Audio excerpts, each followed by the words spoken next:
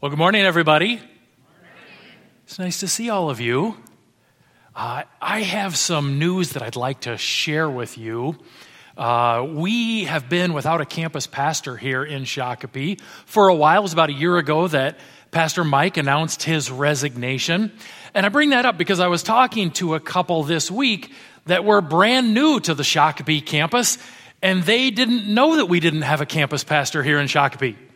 They thought that Mark, they said, isn't that Mark guy the Shakopee campus pastor? And so I'm bringing this up because there may be a handful of people in the room who don't know that we're without a campus pastor here in Shakopee right now.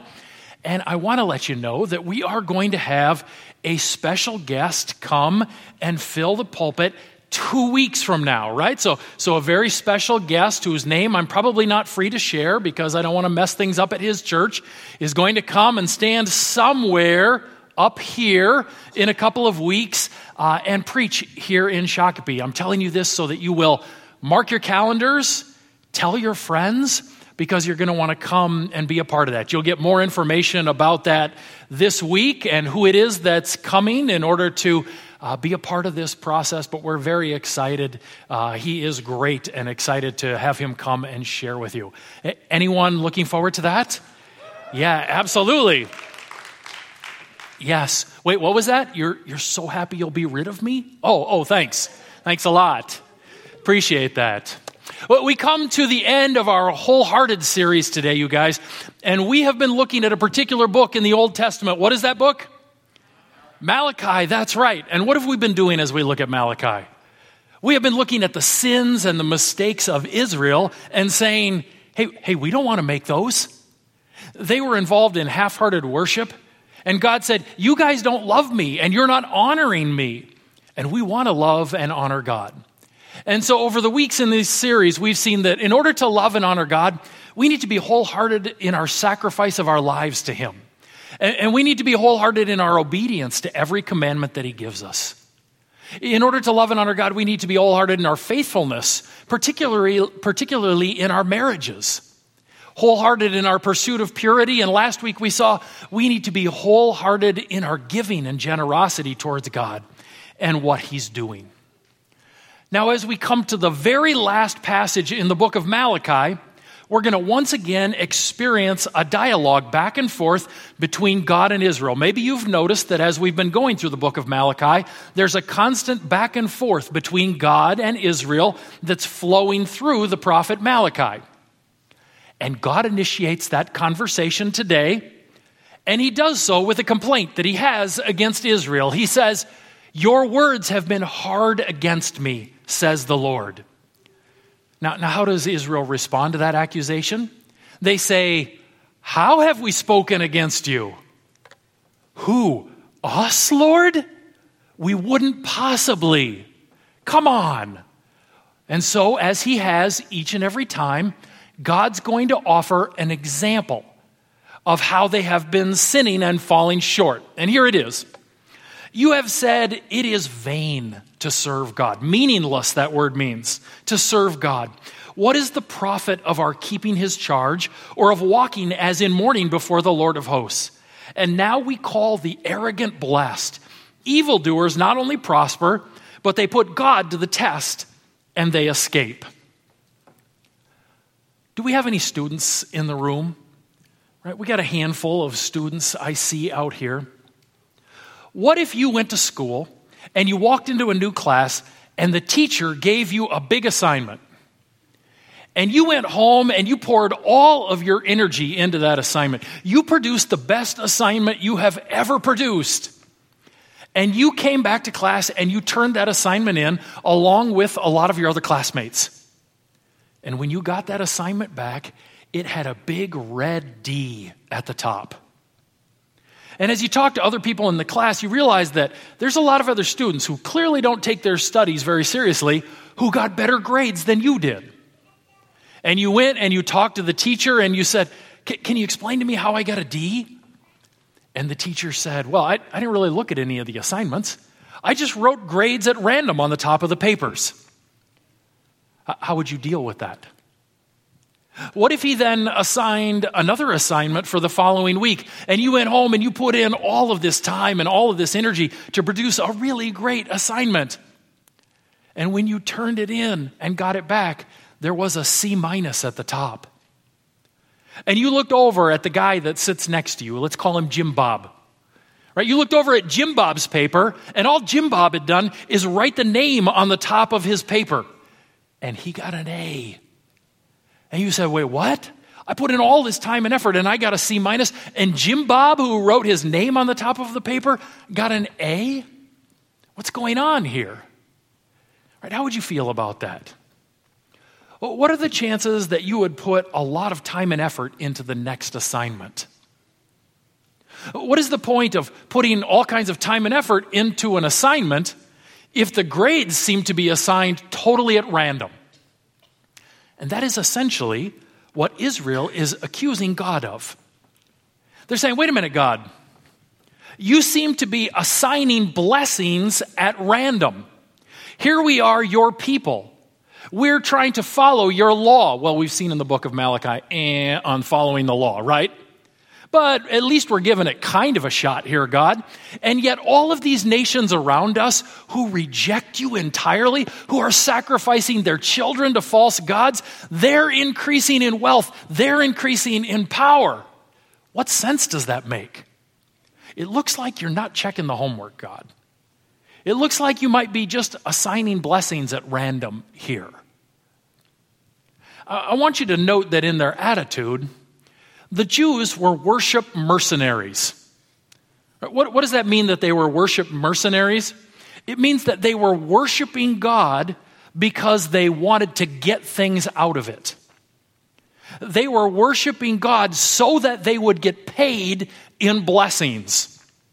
Did you notice the word profit with an F in that verse? They wanted to know how worshiping God was going to profit them. How are we going to gain out of this, God? And by the way, Lord, if there's none of the blessings that we expect, they're going to come out of worship, what are we even doing this for?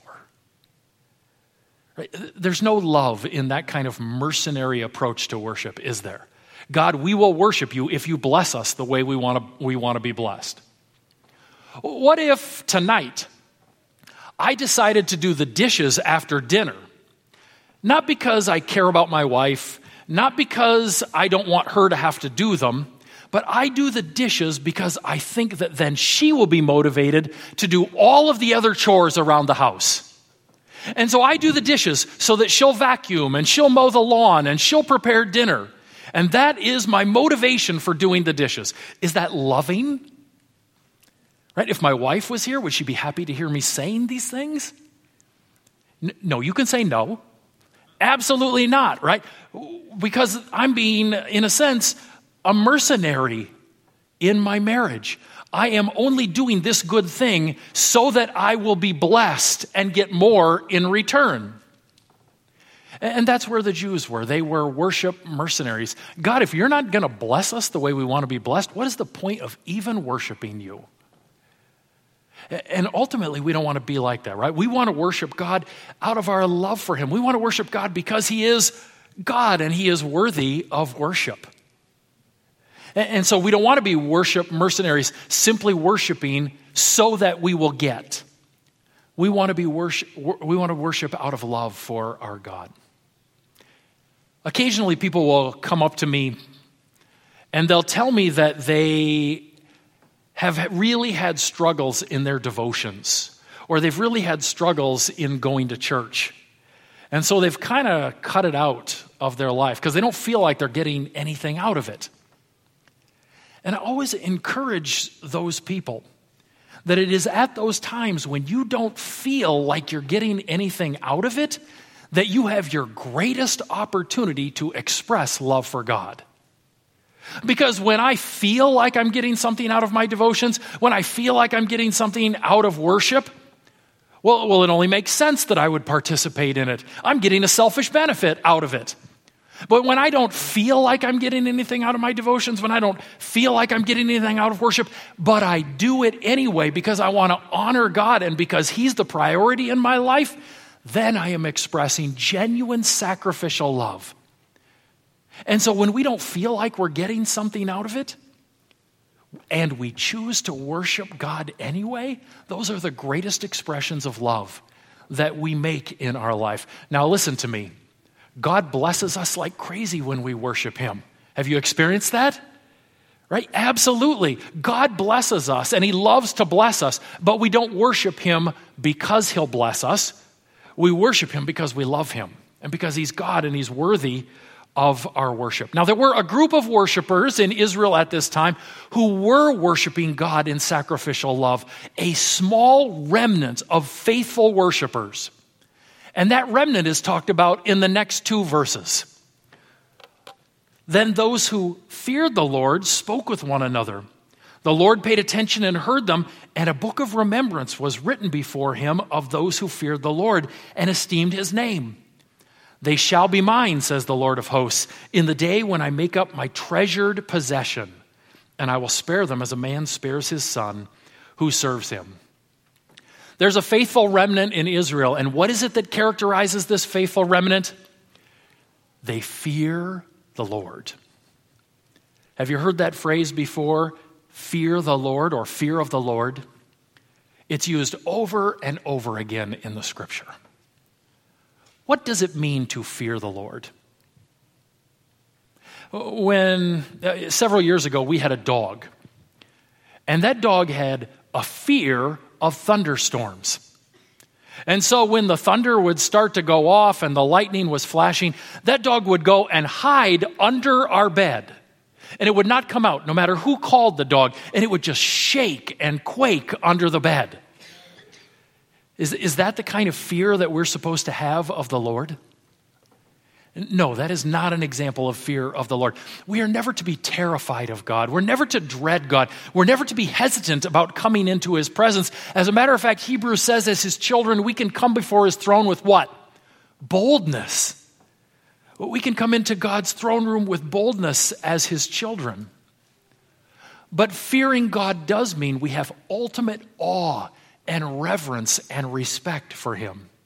There's 3 words used in the Old Testament about fear. I put those up on the screen, and one does mean to dread, and another means to be terrified. But the one that's used here, and when we talk about fear of the Lord, means to have reverence or respect or awe. We're never to be the dog hiding under the bed when it comes to God. That's not the kind of fear we are talking about here. But we are to have a fear of the Lord, a reverence and an awe that places His opinion and His thoughts about our life above anybody else's, and it's not even close. You want to know what it practically means to fear the Lord? It means that His opinion is all that matters in our life. That's fear of the Lord. When I was a student, in seminary, I did a preaching class where there were 6 fellow students and a preaching professor. And we would take turns giving sermons, and every time that I would give a sermon, everyone would offer a critique of my sermon. Everyone got together and talked about all of the stuff that I did wrong in the sermon. Now, as all of those students and the professor gave their feedback on my sermon, did I count all of their feedback evenly? Absolutely not. Those 6 fellow students, they were preaching idiots just like I was. They didn't know what they were doing. What did I care what they thought about my sermons? But my preaching professor, he'd been a pastor and a preacher for 30 years, and he'd done a great job. I cared what he thought. Not only that, he held my grade in his hands. Right? He was my proper judge for that class. And so his opinion was up here. My fellow students' opinion was down here. If I preached a sermon and all 6 of the students said, that's the worst sermon I've ever heard, but the professor said that was a really great sermon, how would I feel leaving the class? I'd be on cloud 9, right? Because I didn't care what any of the rest of those jokers thought. It was my professor that held my grade in his hands. It was my professor whose opinion I cared about. And that is an illustration, a very imperfect illustration, of what it means to have fear of the Lord. His opinion, His thoughts, those are what matter well above anything else. And the Bible says that because we fear the Lord, because we value his opinions above anyone else, there are changes that take place in our life. For example, because we care about what he thinks above everything else, we turn away from sin. When we care about what God thinks, and his opinion is up here and everyone else's opinion is down here, we care about not sinning anymore. We care about being obedient when we have the fear of the Lord. 2/3 of the time in the Old Testament, when the phrase fear of the Lord is used, it is directly connected with obedience to God. Because when all we care about is what he thinks, we want to be obedient to him in all things. And because we care about what he thinks above all other things, we're headed down the path of wisdom. Where does wisdom begin? It begins with an understanding that what God thinks and what God says is what truly matters in life. And that's the focus of our life. And so there were this faithful remnant. A faithful remnant that was characterized by their fear, their reverence, their awe for God. And the passage we just read says God is keeping track of this remnant. Did you notice that? It says that he has a book of remembrance and that he is keeping track of those who are faithful and who have the fear of the Lord.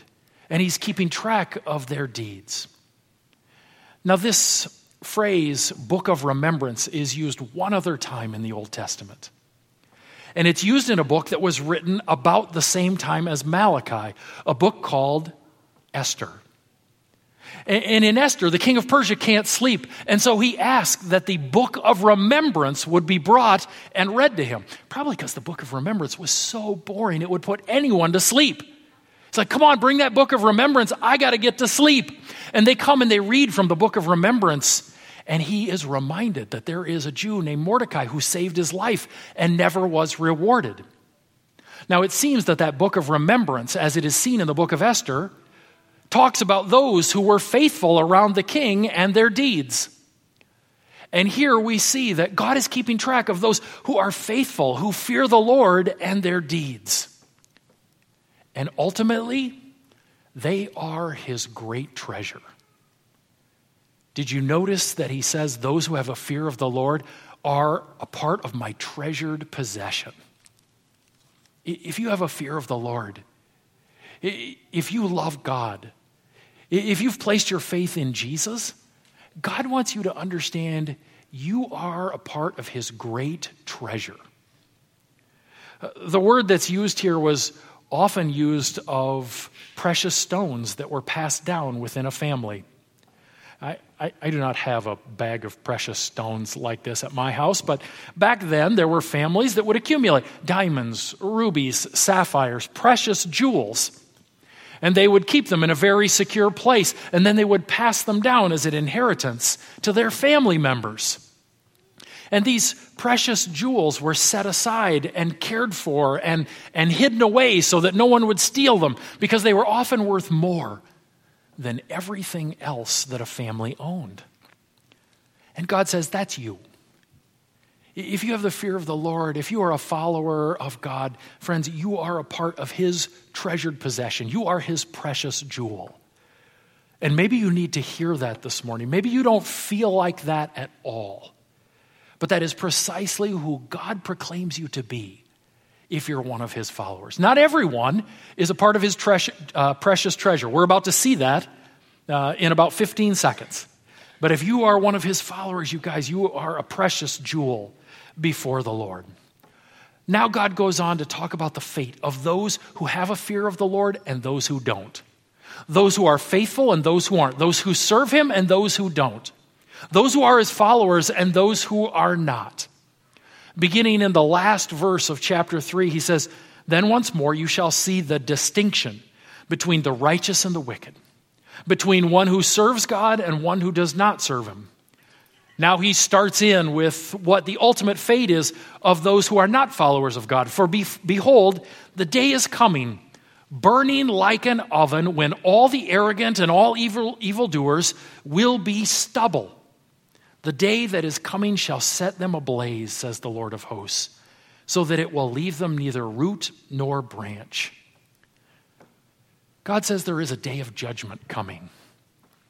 And on that day of judgment, the wicked, the unrighteous, will be burned up like the chaff that is stripped off of the wheat. In the New Testament, he talks about that day and he says, God will punish those who do not know God and do not obey the gospel of the Lord Jesus. They will be punished with everlasting destruction and shut out from the presence of the Lord and from the glory of his might. Israel doesn't understand why those nations that reject God and live in wickedness seem to be experiencing temporary blessing here in this world. And God says, I need you to see it's temporary. I need you to look with eternal eyes that ultimately those who reject me, they experience eternal punishment. And he wants Israel to recognize this and respond to it, because God doesn't want them to be among the wicked. God wants them to be among those who are a faithful remnant. And so he outlines the blessings for the faithful remnant that come on that day of judgment. Look at this. He says, but for you who fear my name, the Son of Righteousness shall rise with healing in its wings. You shall go out leaping like calves from the stall, and you shall tread down the wicked, for they will be ashes under the soles of your feet on the day when I act, says the Lord of hosts. Jesus acts upon his people with healing in his wings. It is through the work of Jesus Christ and God's great mercy that we can be healed of the great plague that infects each and every person, the plague of sin and selfishness. Jesus comes with healing in his wings, and we are told that on that day we will receive new bodies. No longer bodies that expire, no longer bodies that are fatigued, no longer will we grow weary, but we will have new bodies and he will bring healing to us. But beyond physical healing, he'll bring healing to our souls. All of the sin, the selfishness, the insecurities will be wiped away as Jesus brings healing in his wings. And we're told here that we will break free. As those who are his followers, those who have a fear of the Lord, we will break free from this world of sin and brokenness, and we'll experience so much joy that we can't handle it. It'll be an overwhelming amount of joy. We will be like calves released from the stall in the spring. Right? The picture here is of young calves who have been put in a stall over the winter time, a crowded stall. And in the spring, they are let out of the stall so they can go and roam the countryside. And how do those calves feel about that? They are so excited. They are so filled with joy. We are told they are leaping, right? At my age, that's about what I got for leaping. But I think there's going to be a time when my body is restored, when I can genuinely leap again. And this says that there will be so much joy. We will be a people of leaping and rejoicing as we are set free. When my son was 8 years old, we made a trip to the Badlands. And if you're going to make a trip to the Badlands, generally, from where we live, you drive there. At 8 years old, my son was not particularly good at sitting still. I believe he asked me 4 times in the first half hour, "Are we there yet?" And you could tell he just was confined in, I think we were driving our Toyota Corolla across country, and he's got stuff packed all around him, and you can tell he just feels like he is in jail. When are we going to be there? When do I get to get out? And we finally arrived at the Badlands. And if you've been to the Badlands, then you know it is the ultimate playground for an 8-year-old. Because there are hills and there are caves and there's all kinds of things to explore, and there are no fences anywhere. There are some signs that warn you about rattlesnakes, but we all ignore those and we just start running around. And when he got there, after hours in the car, and that car door opened, he exploded out of the car, and he could not get enough of just running around and exploring and climbing on things and jumping. He'd been set free from his prison. And that is us.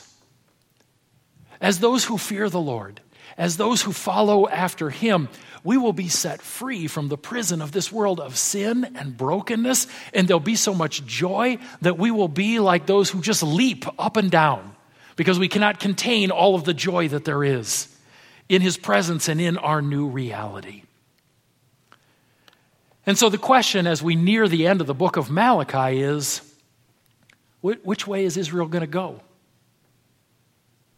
Are they going to heed the warnings of the book of Malachi and become a part of the faithful remnant who wholeheartedly worship God? Or are they going to continue on with their practices that show no love and honor for God?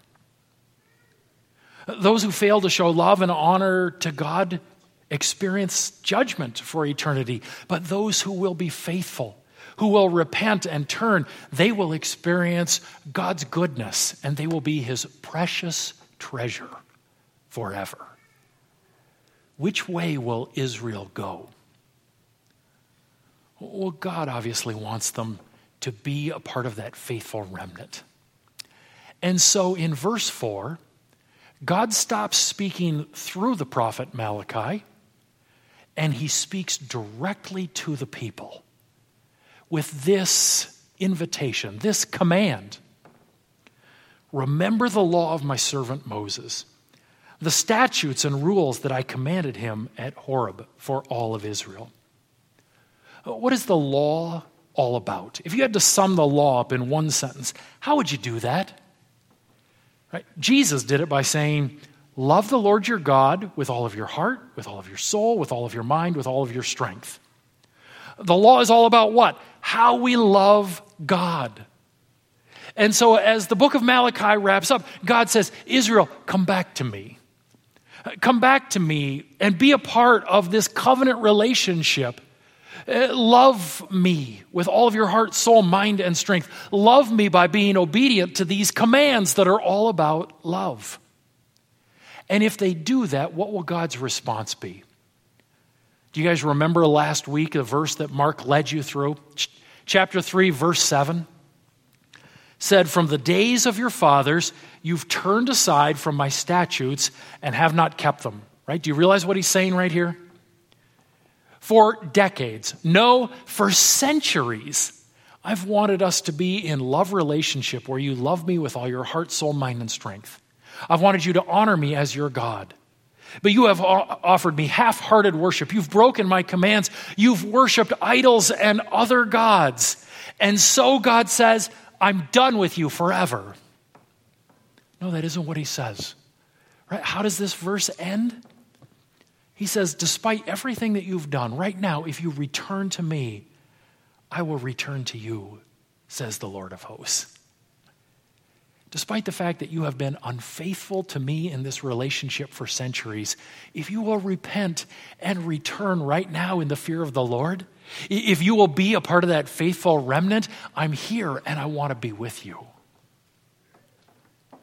God wants them to be a part of that faithful remnant so bad because he recognizes judgment is coming. And he wants them to understand, you guys, be a part of the faithful remnant. Judgment is coming. And that is how he concludes this book with a couple of verses that remind us judgment is coming. Behold, I will send you Elijah the prophet before the great and awesome day of the Lord comes. And he will turn the hearts of fathers to their children and the hearts of children to their fathers, lest I come and strike the land with a decree of utter destruction. Elijah will come as a messenger before the second coming of Jesus. Now, Jesus says that John the Baptist was a form or a type of Elijah that came before his first coming. He says he is Elijah, if you will accept that. But Jesus also says in Matthew chapter 11 that Elijah will come. Not only will he come, but when he comes, he will restore all things. Now, when Jesus says that about Elijah coming in Matthew chapter 11, John the Baptist is dead.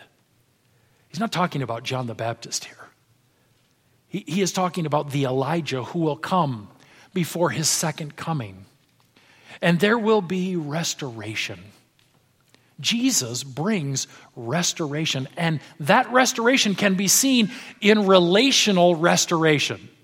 One of the ways that sin always works its way out is by breaking apart families. And we see that here. You look at the book of Genesis and the impact of sin, what we see are broken families. Brothers who can't stand each other. Marriages where people are unfaithful. We see parents frustrated with their children and children who are disobedient to their parents and won't follow after them. Because sin breaks relationships, and we see that within families. But in ultimate restoration, there will be family restoration as parents and children are united as one around the centrality of Jesus, around the great Messiah. Ultimate healing in relationships and in the family. Friends, Jesus is coming back. And when he does, he says that those who reject him will live forever in punishment. But those who follow him, revere him, and obey him will be his treasured possession forever. The book of Malachi ends asking the question, which way will Israel go? Which way will Israel go? But the far more important question for us as we sit here today is what? Which way will we go? Which way will we go of the paths that are described here? Are we going to follow after Jesus Christ? If you're here today and you want to know more about what it means to be a follower of Jesus Christ, or if you're here today and you say, I need to become a follower of Jesus, I want to encourage you to take the Connect card that is in the rows that we have. And on there is a little place that you can mark, today I accepted Jesus. Maybe that is true in your life, or maybe you just want more information about what it means to be a follower of Jesus. I want to encourage you to fill that out and request that information. I'd love to talk to you more about what it means to know and follow Jesus Christ. Because Jesus says this is the most important thing that can happen in our life. That we are his followers, that we fear the Lord and are obedient to him. Let's pray that that would be true of us. Father, as we come before you, we praise you and we honor you because you are our great God. And we pray that your Spirit would be at work in us, helping us to recognize we are your treasured possession if we are your followers. And that ultimately you have great reward for us, no matter how challenging, no matter how hard things are right now. You have ultimate good for us as we stand with you forever in eternity. We look forward to that day. We give you thanks for it, and we live in the joy that comes from that hope. In Jesus' name we pray. Amen.